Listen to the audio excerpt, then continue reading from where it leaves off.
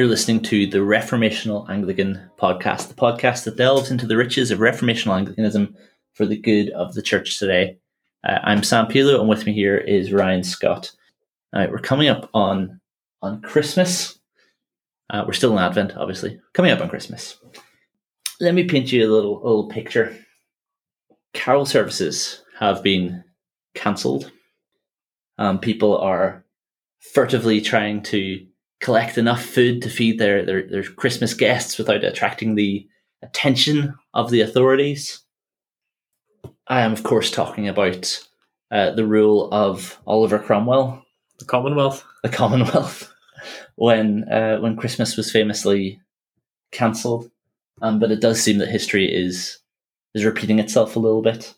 I think we are allowed carol services, but the Church of England is forcing churches to have a booking system to make sure that they're not full and contravening social distancing.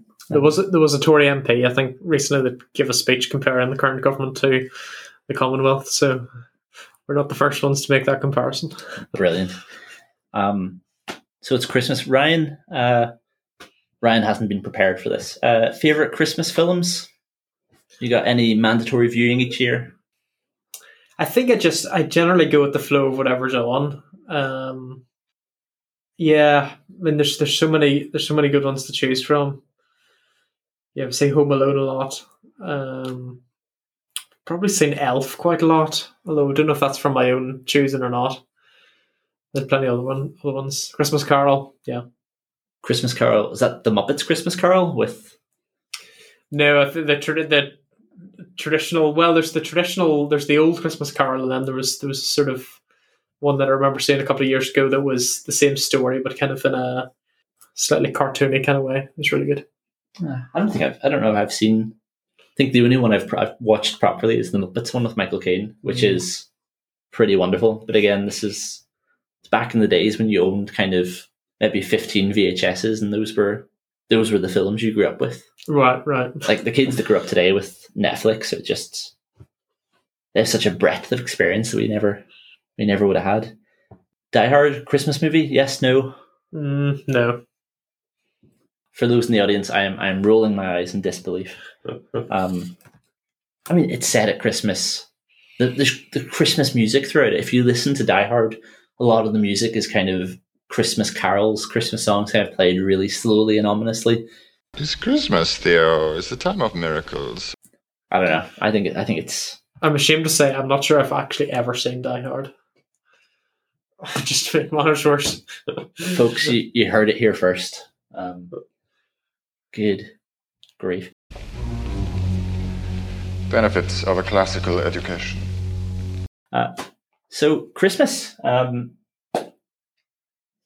great. I remember years ago when I was in Sunday school, back in the late 20th century, and my Sunday school teacher, who was a lovely Christian woman, said to us, "Do you ever just wake up on Christmas morning and say, 'Happy birthday, Jesus'? Happy birthday!" Which is a lovely thought, but also, I suppose that every year, the newspapers will run articles talking about the historicity of the nativity and everything else, and a lot of them will kind of run with the assumption that Christians think that Jesus was born on December 25th, and historians will be rolled out for a little soundbite saying, "Oh, well, actually at that time of year, shepherds wouldn't have been in that part of the country," or XYZ. Here's a reason why Jesus probably wasn't born on December 25th, and that'll almost be held up as a questioning of the whole nativity narrative. Gavin Ashenden a number of years ago wrote an article arguing that Jesus was in fact born around the time of the 25th of December. I think he may just have kind of got sick of that. Perhaps a lot of people kind of sticking that point to Christians, and I think he just wanted to try and make a case. So I'm not sure. Maybe there's quite a good chance that he did genuinely believe that.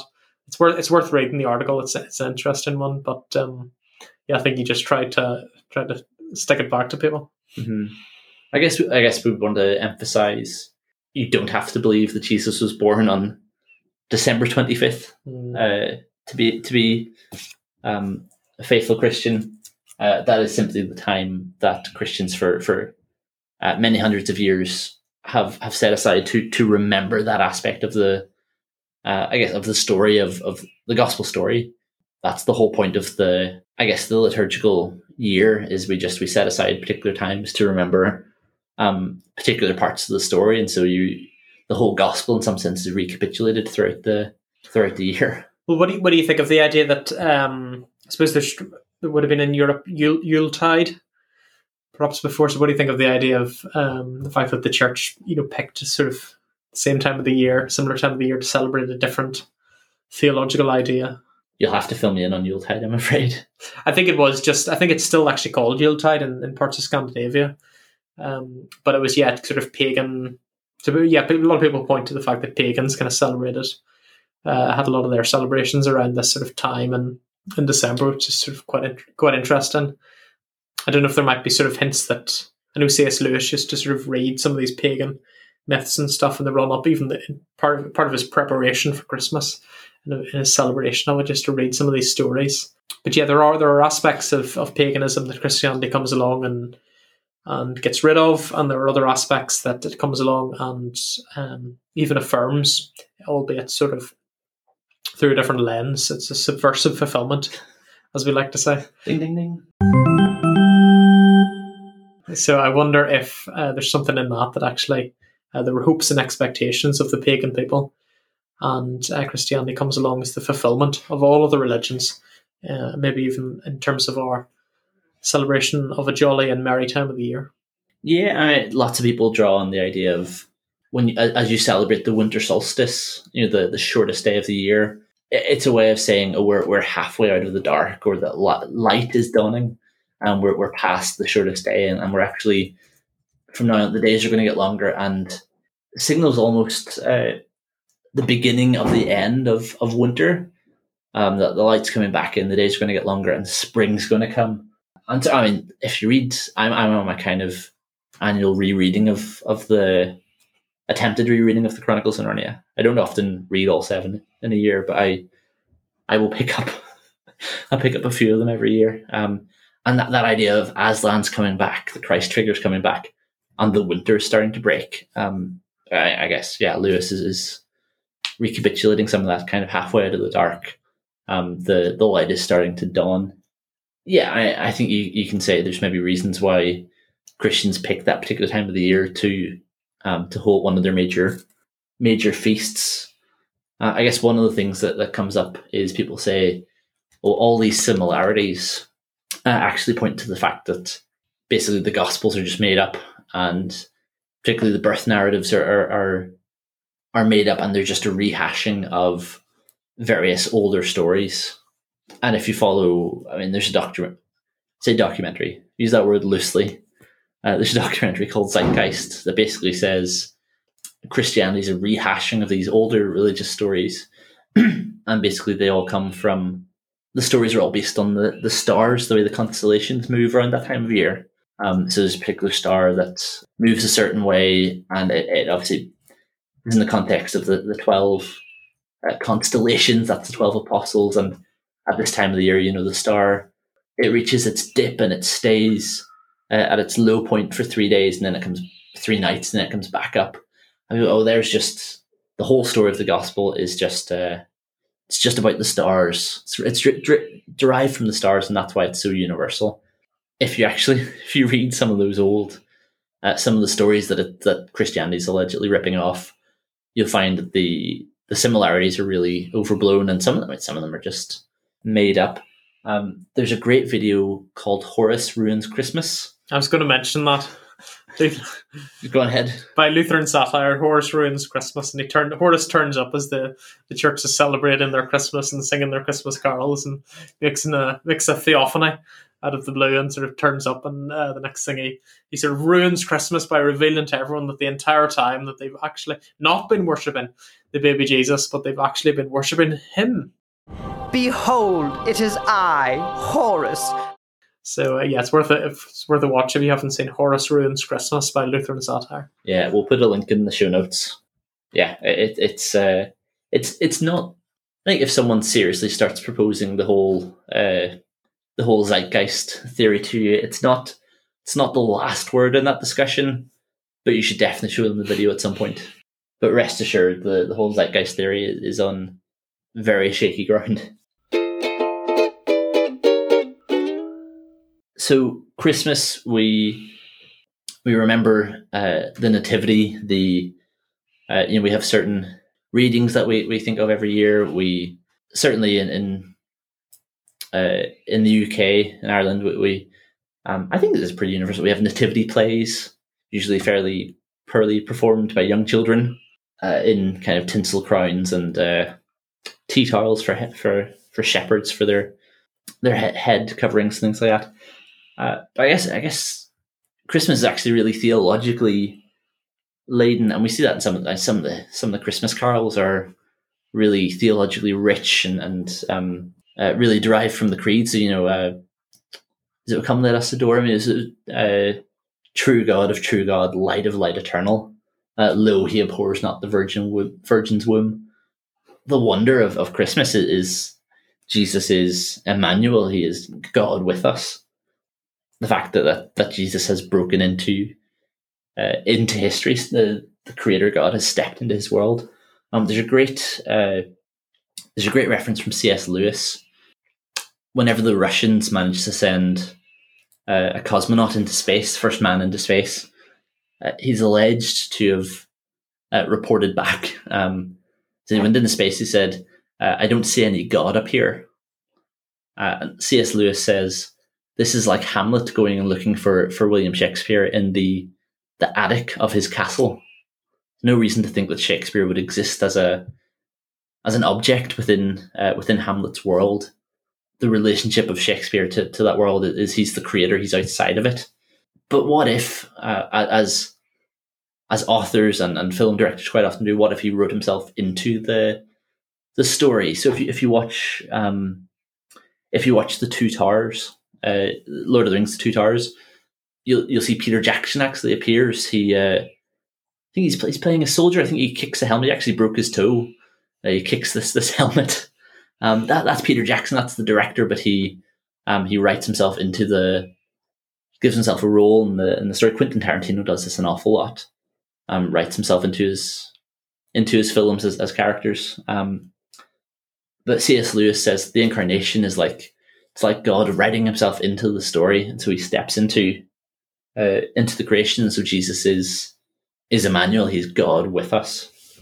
Yeah, pretty cool, really. And I think one of the things that comes through in some of the hymns as well, and maybe Silent Night and Holy Night and things like that, is the sense that here is actually God coming to earth. Here is the holy, transcendent creator of the furthest reaches of the cosmos, who's come to dwell as a little child and taken on the fullness of humanity in that moment. And it's something that the great and the good of the world have no idea about. The vast majority of people don't know what's happened. Those who are wise in their own eyes have no conception of this. But God has chosen to reveal himself in this incredibly intimate and special way to those who are lowly and despised, and not considered much in the eyes of the world, but who've actually been privileged to behold one of the most amazing miracle, really, of the world. Yeah, I think one of the things that's really certainly that I found really valuable in around Christmas time is lots of places have picked up the tradition of doing kind of 9 lessons and carols. I think that's originally from, was it King's College in Cambridge, and kind of created that order of service, and people have imitated that for years. But what you get this whole rendition of kind of a biblical theology, the story of redemption. So I've just got it up on Wikipedia here. So the first reading is from Genesis 3. So the promise of the seed of the woman who would appear, who would undo the curse, who would crush the serpent's head, who would bring about that rest. And and redeem them from the fall. So that's kind of the first hint of God's going to send someone. Then you've got Genesis 22, Isaiah 9. The virgin will be with child. Unto us a child is born, unto us a son is given. So that's Isaiah 9 and Isaiah 11. So the virgin birth, but then this child who's going to be mighty God, wonderful counselor, and so on. And then you get the Gospel of Luke, so the nativity stories, and then it culminates with John 1:1-14. So this child is the Word who was with God and who was God, who offers salvation, offers acceptance into God's family. So you get kind of a recapitulation of the whole story of the Bible, and actually this is the child who's been promised from the very start. Yeah, there's two things that stand out to me, and whenever I've been to services of 9 lessons in carols. One is, as you say, quite striking that it starts off with the fall in Genesis, and being kicked out of the Garden of Eden. Another thing that struck me in the past is whenever you get to John 1, then quite often everyone is called to stand for that last kind of gospel reading. And it's quite striking, just an interesting liturgical action that we do right towards the end of the service. We all stand as the theological meaning of all of this is really revealed to us from John chapter 1. It's quite powerful. Mm-hmm. Yeah, it's been quite nice on campus. There's a couple of our neighbours have, throughout Advent, they've been sticking up stickers with letters in the windows of their flat. So I noticed the other day they had IMMA just stuck up in the windows of their flat, and then every day as I've walked past, there's been more letters added on. And I take it by December 25th, it'll say, Emmanuel, God is with us. Which is, I guess that's the point of Advent, is you're looking forward to celebrating Jesus' first coming and reflecting on readiness for Jesus' second coming as well. We'll maybe draw stumps there. There's obviously lots more that could be reflected on. Let me pray the collect for Christmas Day as we close. Almighty God, who hast given us thine only begotten Son, to take our nature upon him, and as at this time to be born of a virgin, grant that we, being regenerate, and made thy children by adoption and grace, may daily be renewed by the Holy Spirit, through the same our Lord Jesus Christ, who liveth and reigneth with thee, and the same Spirit, ever one God, world without end. Amen.